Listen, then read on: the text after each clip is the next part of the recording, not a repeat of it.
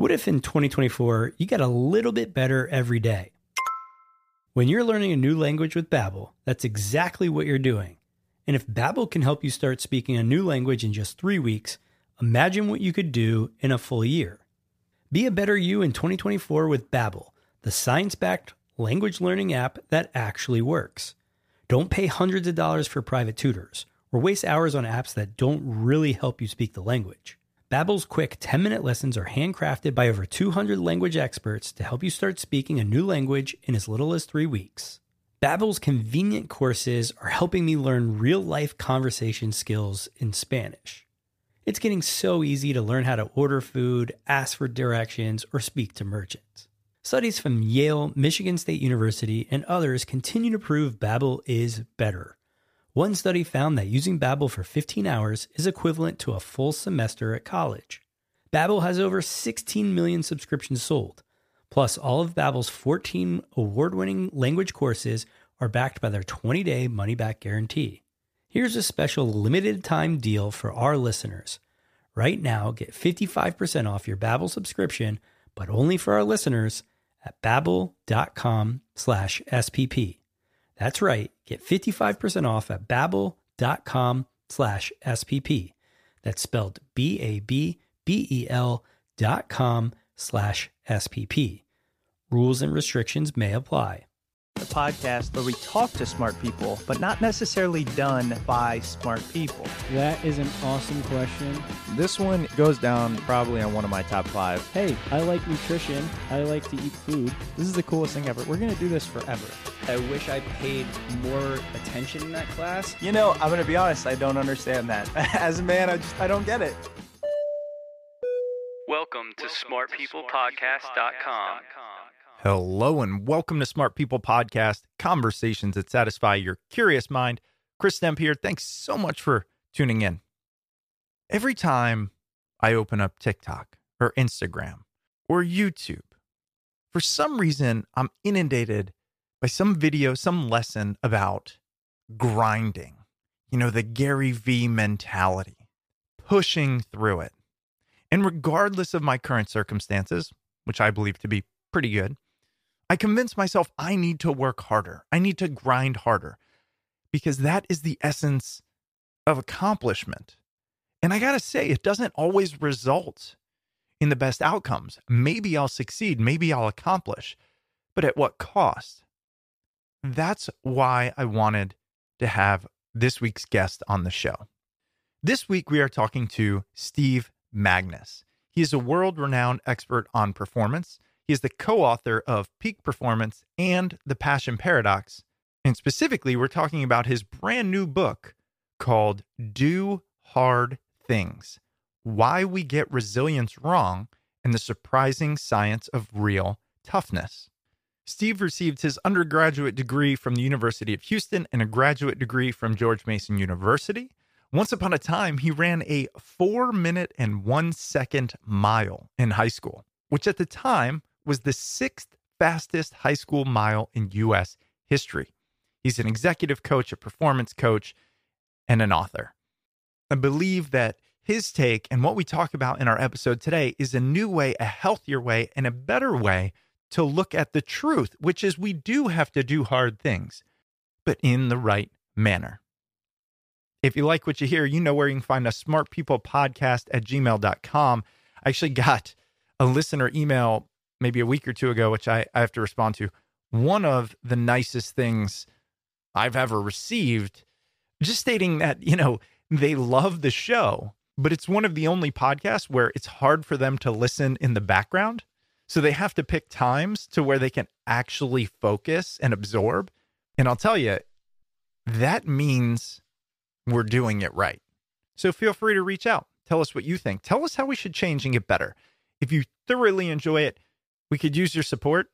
Patreon.com/smartpeoplepodcast. Shout out to our most recent Patreon supporter, Alex. Really appreciate it. Get ad-free episodes and more by supporting on Patreon.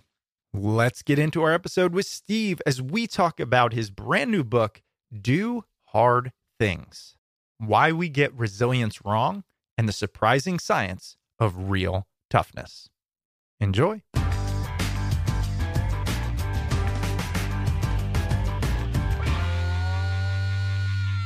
I really wanted to talk to you, and here's why. I feel like I have a propensity to shy away from hard things. And as I've gotten older, I've realized that it is a value that I have. We interviewed Dan Pink, actually, and we were talking about regret. And some of the things I've regretted most are not putting my all into things, despite unlikely outcomes and challenges.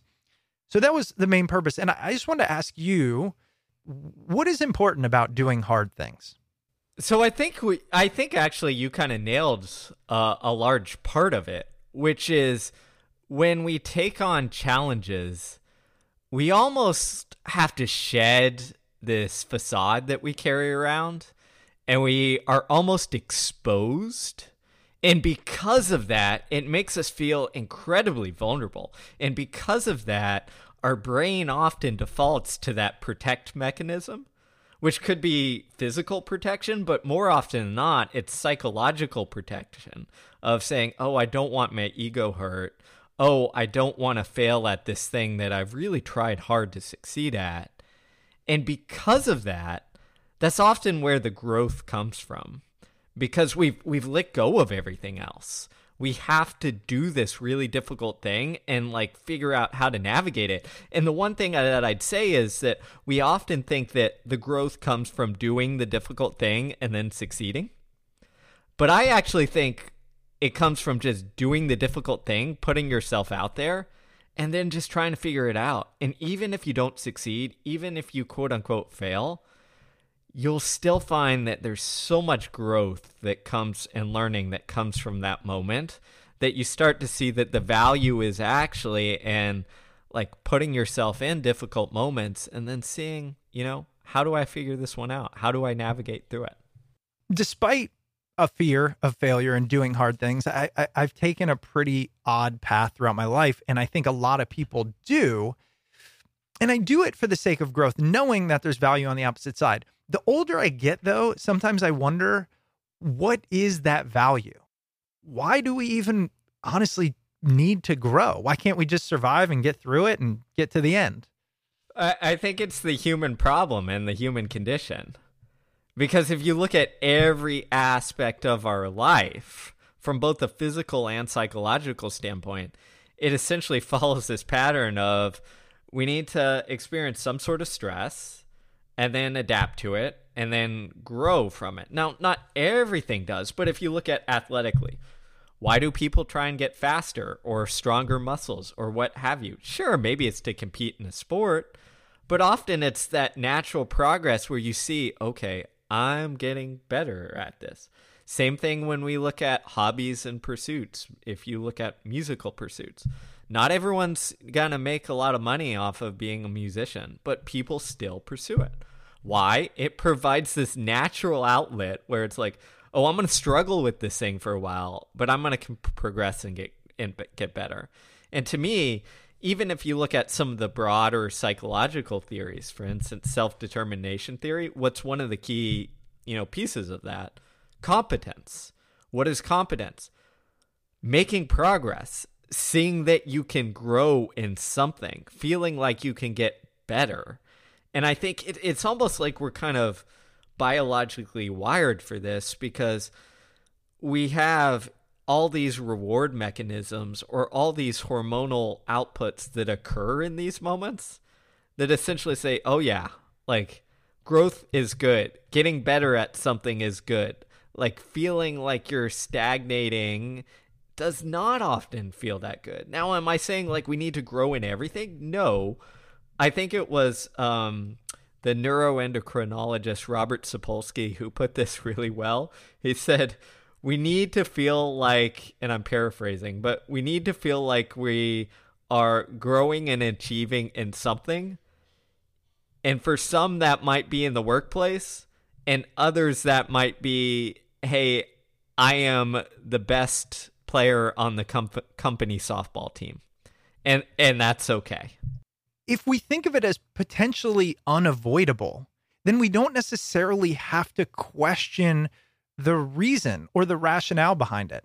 And I don't know if everybody questions it. I tend to think like 5 levels beyond often what is necessary. Why question it if you're going to do it anyways? Meaning, I know for a fact most people are not content just being day in and day out. They'll do that for a while, and then you watch people add complexity, even if they can't answer why. And I think it's what you're saying. It's something internal, physiological, rooted in being human. The reason we're top of the food chain, we can't help but to want to progress. Exactly. And perhaps the best place you see this is after people retire. Because you would think like, okay, I've made my money, I have my nest egg, like I'm set for the next whatever, years. And often people think like, oh, I'm going to go on a beach and just relax for the next 15, 20 years. But they don't, right? They pick up hobbies or other pursuits or have something else that they feel like they're kind of contributing or making progress towards. And often if you don't, you get kind of restless to a degree. And I think this, again, it's something about being human. And I don't know the sciences or the psychology as well, but just think of it is the ability to explore was central for being a human out on the savannah, right? Right. We had to survive. And part of that was exploring for food, exploring for resources, exploring for whatever. If you look at fast forward into our history, there's a reason we crossed the Atlantic Ocean to find North America. And there's a reason we went westward as Americans. Like there's this deep almost like need for progress or exploration that is just kind of ingrained in us. And I'm not saying again that it needs to be in every aspect of your life. It's very good to be able to sit and be content with certain things. But I think it's almost like we have to satisfy this itch we have. And it's better that you are being intentional on, okay, how am I satisfying this itch? Versus just saying, okay, I'm going to leave it up to everything and just like let my mind or body kind of satisfy this itch or pull me in these directions, which may not be something that you want to do. Yeah, I'm glad you mentioned the intentionality because, of course, we're going to get into the meat of this is how do we do hard things? How are we currently potentially thinking about it incorrectly based on common wisdom and whatnot? But how important is it to first stop and identify what do I want to accomplish and what hard things am I choosing to engage in? It's vital. Absolutely vital. And actually, there's some fascinating research on intentionality around like our goals and our pursuits that really gets at this. Is whenever we find or feel like we have something imposed upon us. So let's say, you have a boss who says, here is your goal, or a coach who says like, you're going to try and lift this much weight. Whenever we have an imposed goal on us, we don't persist as long. We're more likely to give up. We're more likely to have kind of this negative ruminating self-talk around things. When we feel like instead of having it imposed, when we're intentional and it feels authentic and aligning with ourself, then all of those things are the opposite. We persist longer. We're able to handle it better. We're able to cope with the difficulties that come with it. All good things. So to me, like that intentionality is so important. And to get to that intentionality, often what we need is the self-awareness to do the work to say, okay, what is it we really want to pursue? What is it we really want to go after? And any parent of a teenager can tell you this, right? Or a younger person, is if you try and impose like, hey, you're going to be the best soccer player or the best violinist ever, it backfires most of the time. Sure, every once in a while it might work, but like it backfires because it's not their dream, it's not their goal. They're not choosing it. You're forcing it upon them. And eventually things that are forced upon us, like when the going gets tough, we kind of give up on them because it doesn't have that underlying meat or driver to propel us through the really challenging moments. A lot of people that listen to this show, if you're listening, you likely have various interests. You're probably a generalist, and you also believe in human growth and development. The challenge with that is hard things require time, effort, engagement, a lot of energy. How do you narrow down the things or the hard things you are going to choose to do? My solution, and I think it's also what the research says, if you look at it, is two different things. First, if you're that generalist, have something relatively hard. It doesn't have to be incredibly demanding, but something relatively hard in your life that you can do consistently on a weekly basis, at least. Meaning, for me, I'm a lifelong runner. I'm not competing anymore, but I still make sure I run. And then once or twice a week, I still make sure that run isn't just a jog, but I'm going to go push myself a little bit. Maybe not to the well, but just something that reminds me of like, oh yeah, I want to quit. Like, this really sucks, and I got to navigate through this. And that's my small, hard thing to just, again, almost prime the brain to remember what it's like to struggle. And then on the bigger thing, what I look at it is, it's almost like seasonality of my life. Is I'm a journalist, I'm going to explore a lot of different things, but at different seasons of my life, something is going to take precedence and something is going to be emphasized. And if I can do that, it allows me to maybe dive deep into the thing and struggle with it. So for instance, when I'm in book writing mode, I know that is the main thing. And I often have, again, 10 other projects. But because it's the main thing I really want to struggle with, then in book writing mode, every morning from, let's say, 8 to 11 a.m., those 3 hours are dedicated to that writing and struggling with it no matter what, during my weekdays. Because, I need to have that. The rest of the afternoon, I will save for all the other projects that I want to think about and whatever, but I need to have that moment. And the last thing I'd say on this topic is, to me, it's copy the kindergartners or the first graders. If you have young kids or you've ever worked with young kids, what you often see is they dabble a whole heck of a lot until they find something that is interesting. And then for that week or that month or whatever that period, they are all in on it. They're like, I am a policeman and I'm going to be a policeman and this is what it is. But what's interesting is they don't get stuck on that for life. A week or a month later, they're like, forget this. I'm going to be a fireman now.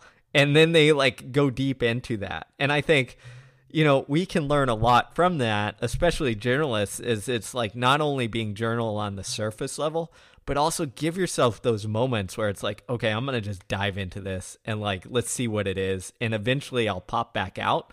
But part of the work is diving into it. Do you have young kids? No, I don't yet. But my wife is a elementary school teacher, so I learn a lot from her on this stuff. This episode is brought to you by Hims. We don't want to admit it, but 52% of men over 40 experience some form of erectile dysfunction.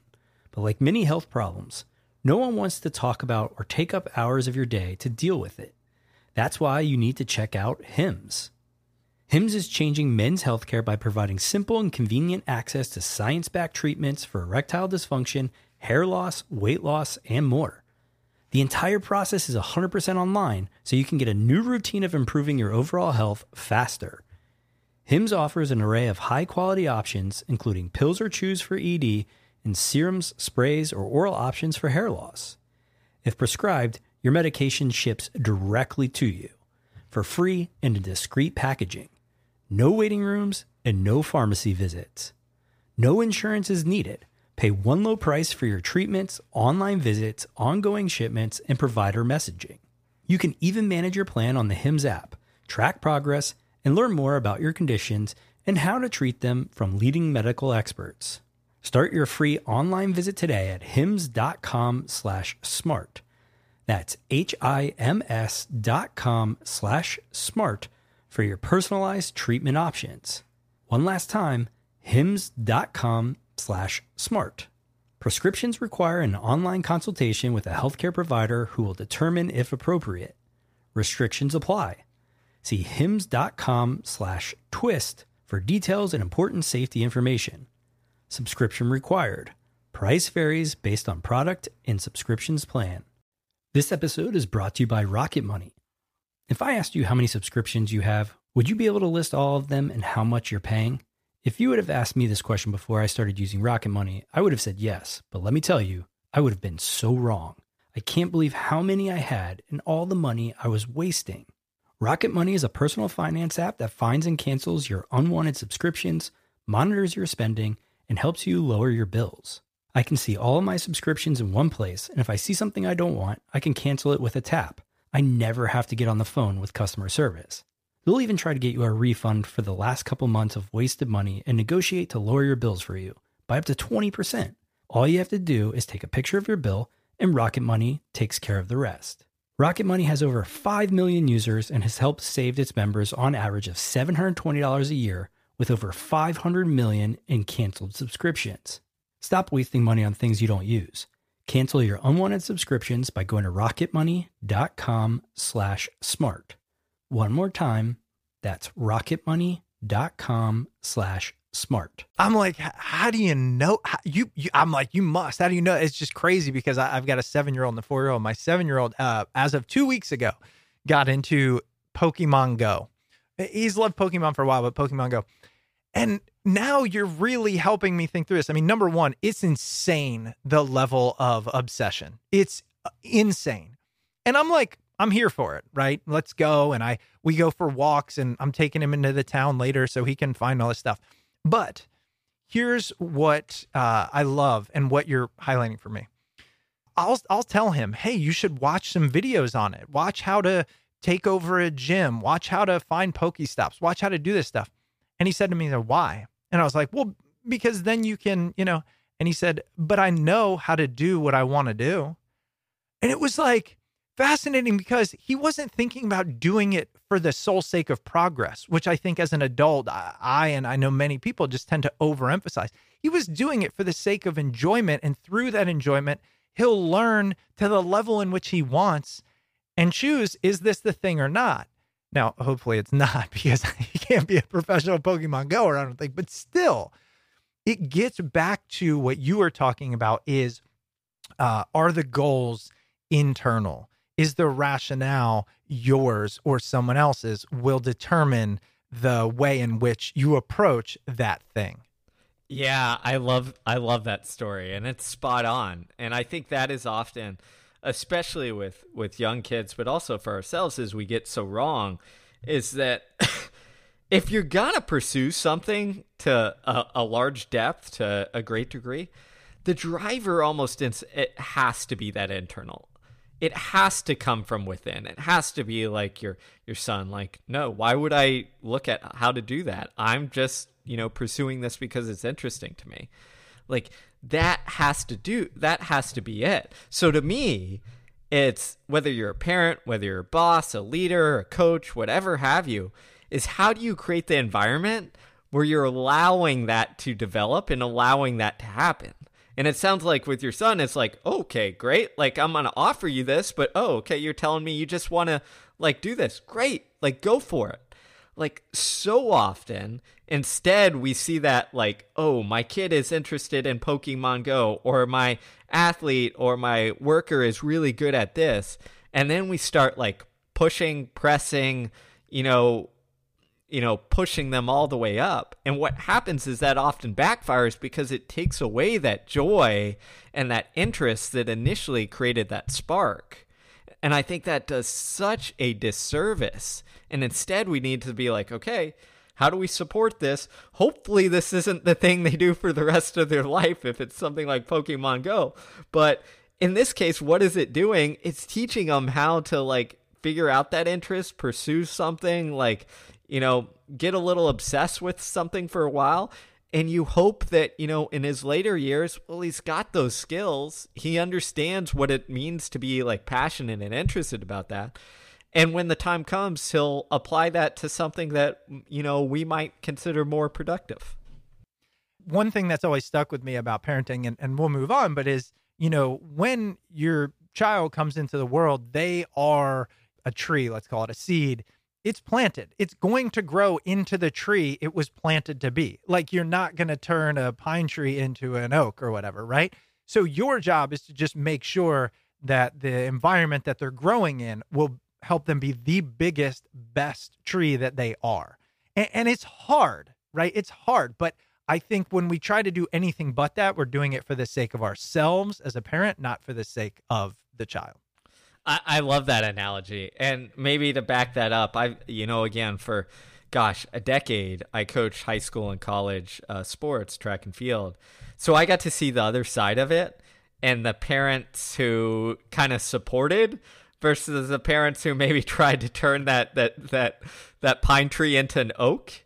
And there's, the outcomes were very clear. You could see the kid who, regardless of how good they were at the sport, like, enjoyed it, got something out of it, versus the kid who felt like, they were being pushed or were only doing this because they were satisfying mom and dad's, like, athletic urge or need.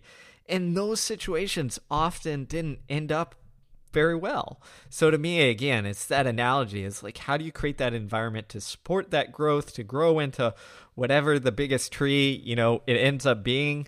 And if you do that, you're in a good spot, and your kid's in a great spot as well. I'm with you. All right. So now what I want to transition to, your stance is that the way we approach this idea of toughness, grit, and mental toughness isn't quite right. Tell us what you think we're currently getting wrong about toughness in the common lexicon. Yeah. So what we tend to do is we tend to think of grit, toughness, resilience, all of these things as almost being this kind of this quality that is almost like the stoic quality of putting your head down, grinding through things. It's that grind mentality, ignore everything around us, like, forget your emotions, what your feelings, the doubts, ignore them, and just push through. And what the research shows, what top performers across domains show, is that can work in a very narrow, field. But what often happens is that backfires, because it sets us up for, again, this environment where it's like, okay, I've just got to push through. Or as a leader, as a coach, as a parent, I've just got to teach these kids to do really difficult things and put their head down and just grind through it. And I'm going to be kind of this disciplinarian hard ass to do so. And again, that tends to backfire. And the research is actually pretty clear. It's fascinating, especially, I know we talked a lot about parenting, but parenting and coaching and leading, is that those styles often lead to lower levels of discipline. It leads to less perseverance. It leads to people who give up more frequently, and then also don't handle loss or failure as well as all. Well, how can that be the case?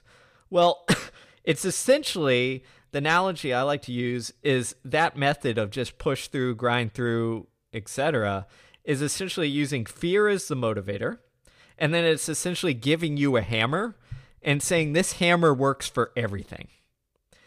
And instead, what I'm saying, you know what? There might be times when you need to put your head down. But that is a very narrow view, and we have all these other tools that we can utilize. And often these other tools are way more appropriate. So instead, let's give people the skill set so that they can pick the appropriate tool for the challenge that they are facing. And often that tool is the opposite of the push, grind through. Sometimes it's letting go. Sometimes it's creating space so that you can navigate the decision, right? So if we do that, people are going to be in a better place to handle the challenges that they face in their life. This idea of perseverance without context, the only tool we often have is head down. And perhaps that is what we have gotten wrong. We have espoused the idea of doing hard things and toughness and grit and all of that.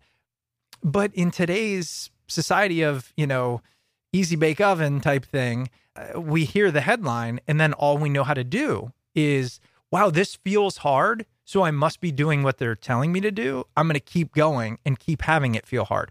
And the result of that is what? What does the research show you when most people are pushing and just think this is the way to go through? Yeah, so what happens often is a couple different things. First, we often fail because that method doesn't always work very well. What happens is when we push, persevere, etc., is we miss the signals that it might actually be better to quit in this situation. So the example I like to give here, and I was talking to a couple world-class climbers who climb things like Mount Everest, is one said, Steve, the hard decision for us isn't pushing to the summit when we see it there. Because we spent months and maybe years training to get to the summit, and you're within a couple hundred meters and you can see it and the goal is right there. The hard choice is to say, hey, can I make it to the summit and then all the way back down? Which often means I need to have the self-awareness to quit, to not persevere, because that allows me to stay alive and meet more of my goals versus like just getting to the summit and then potentially not having the energy to do so. So the hard decision is having that self-awareness in that moment.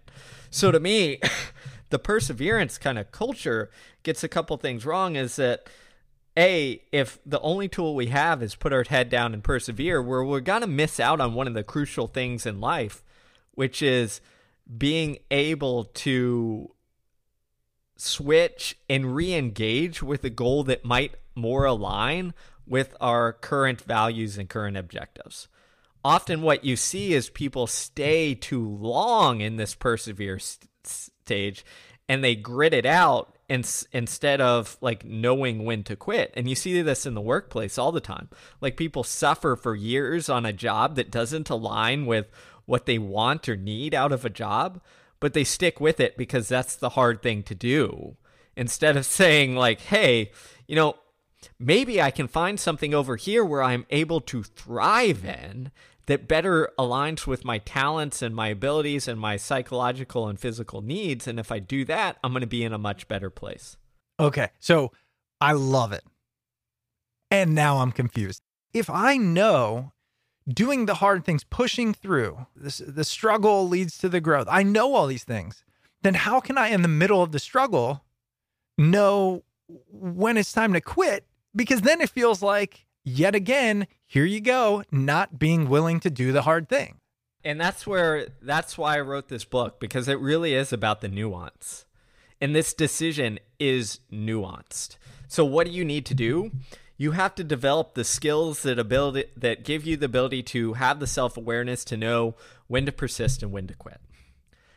What are those skills? It is not ignoring everything like we often do in the kind of persevere push. It is learning to read your feelings and emotions so that you can understand the signals that are coming. And the way I like to look at it again is being able to distinguish what is real, maybe a real threat, versus what is just fake in your body trying to protect you, right? So I'll use the simple example in running. If I go out and I run and I run something really hard, initially that alarm is going to go off in my head and it's going to say, hey, Steve, this really hurts. Quit, quit, quit. Well, that's fake because I know I can go more. Like I know I can keep going. But if all of a sudden, let's say my quad or hamstring starts to hurt, that's a real signal, because often that means like, hey, I'm about to strain this muscle, and that would lead to actual physical damage. And I'm much better just calling it quits and then coming back, in a couple days when this is healed versus total catastrophe of, pulling the muscle, what have you. We need to be able to separate and distinguish that nuance with whatever we're facing. And what research shows is the best performers, and they've looked at, again, from athletes to stockbrokers, actually, to military professionals and special forces, is they have this almost nuanced ability to separate the signals coming into their body, their feelings, their emotions, all of those internal signals, and read them so that they understand what's appropriate or not. I need to know more. I need to know how to do it. Asking people to evaluate their emotions and really understand what are they telling me is like a superpower. I use as an example, let's say you want to be a content creator or you want to be a thought leader, but you don't love public speaking. Let's just use that as an example because so many people really get super nervous about it. You're walking up to that stage. It's your first talk. There's 1,000 people. You're going to have somewhere between anxiety and full-blown panic or something, right? How do you know this is in service of the thing I want? This is a positive emotion, even though it feels really scary, or this is that pulled hamstring, time for me to bow out? So that's really difficult. And the way I'd answer that is it starts well before you walk out on that stage. And this is where doing hard things come into play, is to understand our internal world. We have to spend time there and sit with it.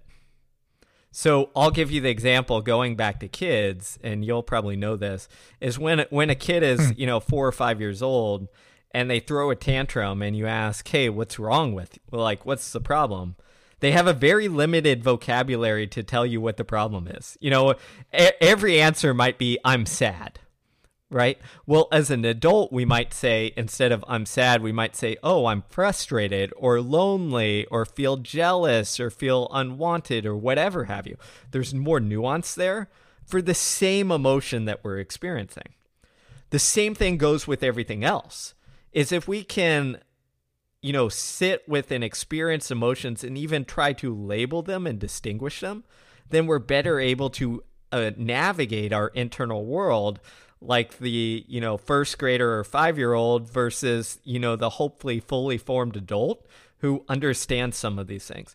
So going back to, the person getting onto stage. Well, hopefully you didn't just walk out onto, have your first speaking gig be in front of 1,000 people. Hopefully you spent time maybe in front of a friendly audience, friends, family members. Hopefully you then went to a small audience, etc.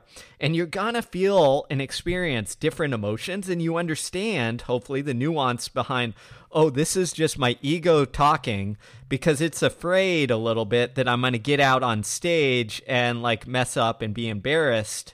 And that's why I feel this anxiety. But guess what? I've done the work. I've done the preparation. I've given this speech many times before. That's not what occurs. That's not what happens. So you can start to distinguish that. The second thing that I think is really helpful is it's not just understanding your emotions that helps you do this thing. In the moment, as you're walking up on that stage, is stress tends to narrow us.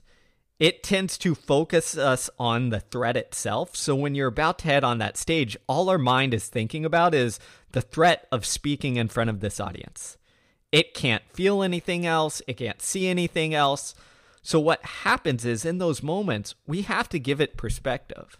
We have to essentially zoom out. So anything you can do to almost force your brain and your mind to gain some perspective in that moment will help you be able to distinguish what is real or not. It's the same as in when you're, again, the running example. If that first moment that it feels, painful, my body says, oh, you're in danger, like you're going to overheat and die. And I have to give perspective and be like, no, I'm not. I'm fine. I've been through this before. So in that moment, there's several things, again, many I outline in the book, but your self-talk can give perspective. You can sit there and be like, hey, at the end of the day, this is just given a speech. This isn't life or death. I'm not at war, right? I don't need to have this fight or flight response. There's different, like almost physiological tricks you can use. One that I use is, as a person who wears glasses is, and there's research behind this, if I literally take my glasses off and just see a bunch of blurry, almost perspective, what happens is the brain actually zooms out and essentially creates space because I've taken this broad perspective where I can't see details. So it almost like shifts the brain and out of this like hyper emotional state and says, okay, we're going broad perspective. Now, if you're not lucky enough like me to be able to do that, there's some fascinating research that shows, again, if instead of focusing maybe on like, the podium or one person in the audience, if you take a broad perspective and just look at the horizon, the same perspective shifting thing can occur. Again, there's other things with breathing and all sorts of stuff, but there's a lot of ways where we're essentially trying to zoom out and create space. Thanks for that. And yeah, as you mentioned, you talk about a lot of them in your book, which is Do Hard Things, Why We Get Resilience Wrong, and the Surprising Science of Real Toughness. And I found that section on emotions, listening to your body, so important because it adds a level that is not out there, right? And I think that's to your point. It adds the level of it's not about just pushing through.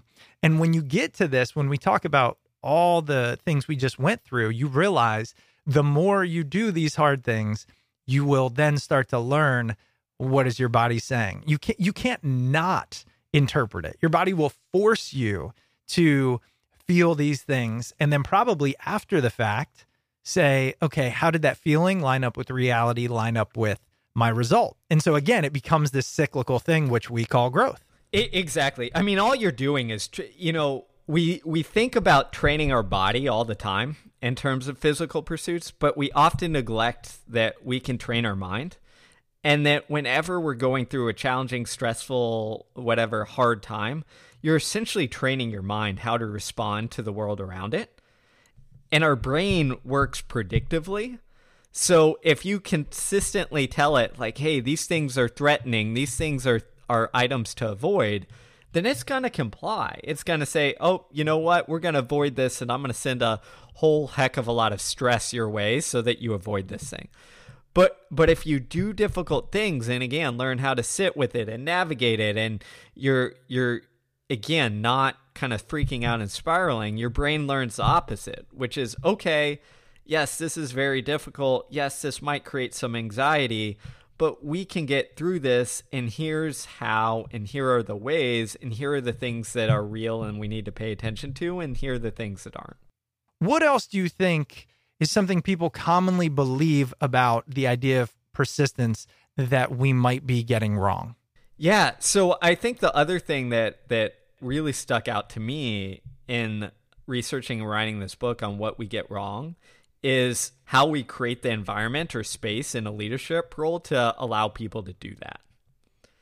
Because we often think of, especially in sports, but also with CEOs and executives and leaders in the workplace, is we often think, oh, the way to create teams and organizations that are resilient is to create almost an environment that is incredibly controlling, disciplinarian, like my way or the highway. This is how you do things. Almost, to use the sports analogy, the kind of Bobby Knight way of doing things, right? This is it. We're going this way. I am the leader. You listen to me. You follow. And we often think in those environments, like that creates people who, are disciplined and tough. But if you look at, again, the research, it shows the exact opposite. And there was this fascinating study that some organizational psychologists did on teams in the NBA, where they looked at these coaches who were kind of this authoritarian style coach, and they looked at the effect that had on the players that were under them. And they looked at, I think it was like 6 or 7 years of data in the NBA. And what they found is that if a player played for an authoritarian coach, their performance for the rest of their career took a notch downwards. And then even more interesting is their so-called negative or aggressive fouls, like technical fouls in the NBA, which are essentially, notions of aggression. Those went up after they played for an authoritarian, style coach, which is a signal of like, hey, you don't have the emotional control to handle yourself in these difficult moments where you might be fired up and you just created, you just let yourself go and did this technical foul. And the most interesting thing I think on this study is that effect lasted for the rest of their career, even after they went to play for another coach. So you have this almost lasting effect. And I think if we look at, okay, where do we get it wrong? Well, it turns out the John Woodens, the Steve Kerrs, to use the modern example, the Pete Carrolls of the world for football, the coaches who create, yes, they're creating environments. Yes, they're doing incredibly hard practice and difficult things, but they're doing it in a way that is autonomy supportive, that, allows people to fail and mess up, but then correct and get better. They're doing it out of a place of, hey, almost like love and cohesion instead of fear and, punishment. When you do that, people thrive, are more disciplined, more persistent, all of those good things. I can't help but to be reminded of a recent episode we did, Nate Zinser. We talked about kind of a similar topic here, confidence. And one thing he really highlighted for me was the story you have in your brain will actually impact your physiology. So all golfers know this. Like, you're thinking, don't shank this shot. Don't slice it because there's people watching. You will. And a lot of people know that. Simon Sinek has this great story where he talks about skiers who say avoid the trees are more likely to hit the trees than skiers who say look for the path.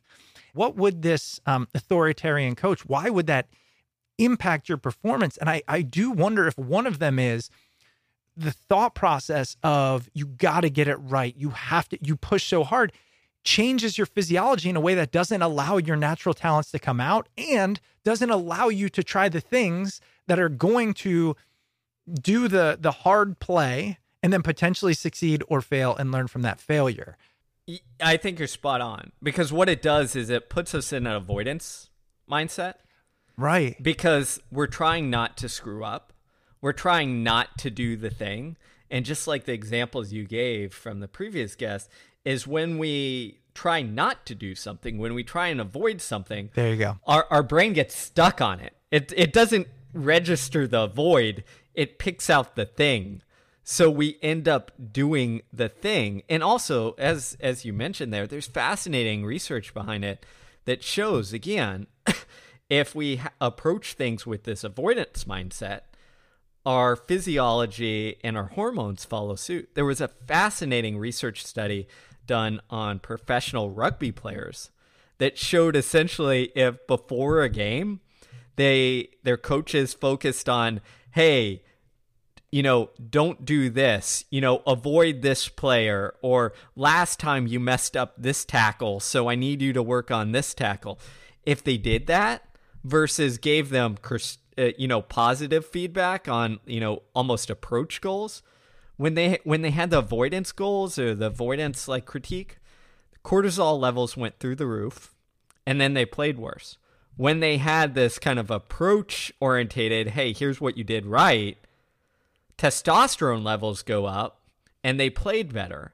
So it's different stress responses just based on the information we're giving. And I'm not saying, hey, never critique your athletes or never give constructive critiques in the workplace, but the timing of it matters a lot. If you're doing it right before they're about to go, step on stage or step up to the batter's box, well, that negative thought is going to take over. That avoidance mindset is going to take over and put them in a bad spot. So if you're going to offer criticism or critiques, you got to do it well away from the actual event they're going to do. We've talked about at depth, understanding the inner game, understanding emotions, what they're telling you. Do you think that is prerequisite number one is understand internally what's going on? Yeah, I really do. I think that especially now, it's something that we're often told to neglect. So yeah, it's foundational. Okay. There's two other things I wanted to just briefly discuss. We don't have to go in depth because it's in your book, but I think these really jumped out to me. So the first one was this idea that you can respond instead of react. Give us the general idea of that, how that helps us deal with tough things. Yeah, so reacting is essentially this instantaneous, quick reaction, for lack of a better term, which is we feel the difficult moment, we feel the stress, and we jump to the thing. Why do we jump to the thing? Because our brain and our body are looking for that safety mechanism, that escape route, and we tend to react. Right? It's the best example I can give is if you've ever been in an argument with your spouse or significant other, and you end up saying something that like you would never say, that isn't real, that you deeply regret. But why did you say that? Because you were in this highly stressed, highly threatened state. And often our brain just jumps to the easiest thing that he thinks, okay, this will get us out of that. And responding instead is essentially creating the space where you don't have that jump, but you have just that moment where it's like, okay, I have more than this one path. I have multiple paths I can take. And in those difficult moments, you want to give your brain the space to be able to think, okay, what path is going to be the productive path? What path is going to lead me to the outcome that I need? And we can train that ability up.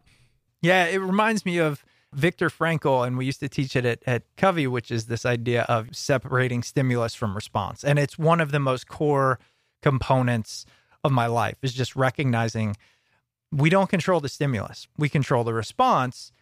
And then just elongating that space will change the response potentially for the better. It always resonated with me. Exactly. I love that work that you guys did, that Viktor Frankl did, because it really is. The way I like to look at it is generally during very difficult things, it's almost like a snowball gets pushed down the hill. Yeah. And if you it can just spiral out of control and grow and grow and grow. But if we can create that space for our response, it's almost like we're just slowing it down a little bit so that we can handle it, so that we can redirect it or stop it, versus just letting it get out of control. A lot of times people who want to achieve, want to strive, interested in a lot of things, do put a lot of pressure on themselves and also want to take control of a lot of it. So if there's something hard, let me solve it. Like I can. But sometimes that control can actually be detrimental. And that's what I've learned. Like I will go into psychotic mode. I'll work for 14 hours straight for 5 days and I might get it accomplished, but at what cost in the long run? And so I think a lot of what you talked about helped me realize that you can still get it done, and perhaps in a better, more creative, and more sustainable way by taking some of the approaches we're talking about. Same outcome from a results perspective, but better secondary outcome from a personal perspective. Exactly. And I think that's what a lot of this is often we get in our own way because we put these artificial maybe constraints on us, and we think, oh, okay, like I've got to get this done. I've got to, control this 100%. When in reality, for most things, not everything, but for most things, that's not true. That's this artificial constraint that increases the pressure and increases the stress around us. So ironically, sometimes to be quote unquote tougher in a more productive stance is being able to let go in the right moments. And if you talk to, elite athletes are really good at this, is that often our inclination during those hard moments or those, difficult competitions is to take control and push. But I love using the example of like a sprinter of Usain Bolt, because if you watch him race during the most difficult moment, during the time when the pressure is on at the Olympic Games or what have you, you watch him and he is trying to let go because he is relaxing and trying to relax into it because he knows he has done the work, he knows what to do, and if he tries to force it or push or whatever have you, it will actually tighten him up and cause him to run slower. So I love that analogy for the rest of us. Is often our inclination is to push, to tighten up, but often that backfires. And if we just kind of step back and let go just a little bit, it allows our body, it allows our brain to do what it knows how to do, to do what we've trained it to do, and we perform better and are in a better place. I love it. Well, Steve, one last question, because I think it wraps everything up. You talk about quitting, and you talk about how quitting is human, or at least thinking about it. How can we change the way we think about quitting that actually makes us more likely to succeed? So I think one of the, again, major problems that we have is we've made quitting as this big, bad, horrible thing that tough people never consider.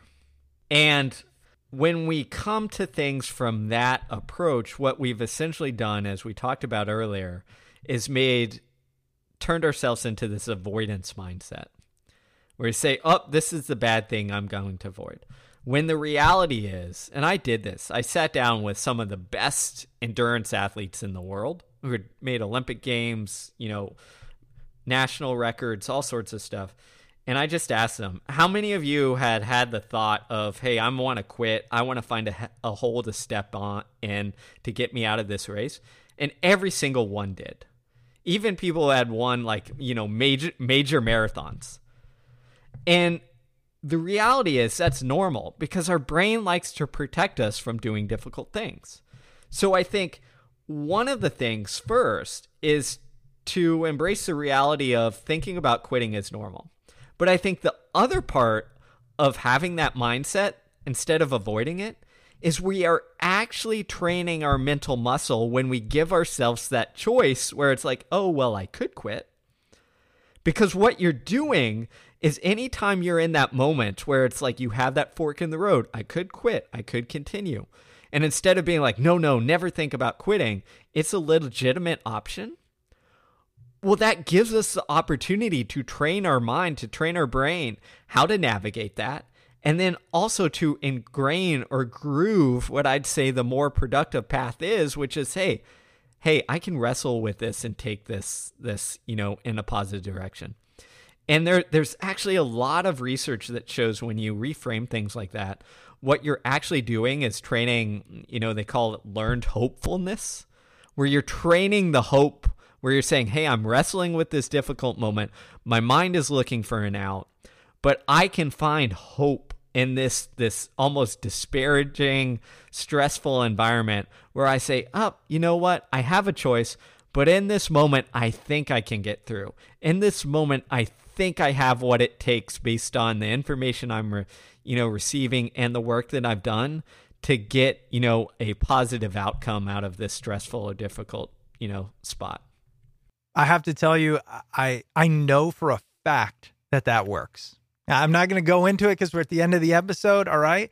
But I know for a fact that exercise that you just talked about, and it works. It can change the way you approach a difficult situation. I didn't know the science behind it, but I've done it, and it has helped. So not to bring this up at the end, but I think we're in an era right now of just an overemphasis on previous masculine ideals, if you will, right? As a man, like you grin and bear it, and we've gotten too soft, right? Like it was the millennials, and now it's the Gen Zs, and too soft, and we have to go back to the old ways. And I wish we could go back to when you could actually, say what you want is on your mind. And I just think it's missing the growth and the nuance that actually allows us to be better as humans, as individuals, as a society.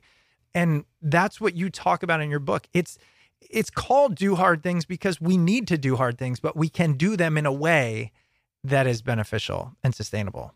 So, Steve, first, I just really want to say thanks for coming on. The book is Do Hard Things, Why We Get Resilience Wrong and the Surprising Science of Real Toughness. Steve, for those that love this, obviously we'll link to the book. Where else could we find you to learn about this work more? Yeah, you can look me up on all social. I'm at Steve Magness. And then I also do a free weekly newsletter, which is through my joint project called The Growth Equation, which you can find at thegrowtheq.com. And we will link to that. Again, Steve, thank you so much. This was fantastic. Thanks so much for having me. This was a blast. This week's guest was Steve Magness. As always, the episode was hosted by Chris Stemp and edited by yours truly, John Rojas. Steve's book, Do Hard Things, Why We Get Resilience Wrong and the Surprising Science of Real Toughness, is available wherever books are sold. And now the quick housekeeping items. If you'd ever like to reach out to the show, you can email us at smartpeoplepodcast@gmail.com or message us on Twitter @smartpeoplepod. And if you want to stay up to date with all things Smart People Podcast, head over to the website, smartpeoplepodcast.com, and sign up for the newsletter. All right, that's it for us this week. Make sure you stay tuned because we've got a lot of great interviews coming up, and we'll see you all next episode.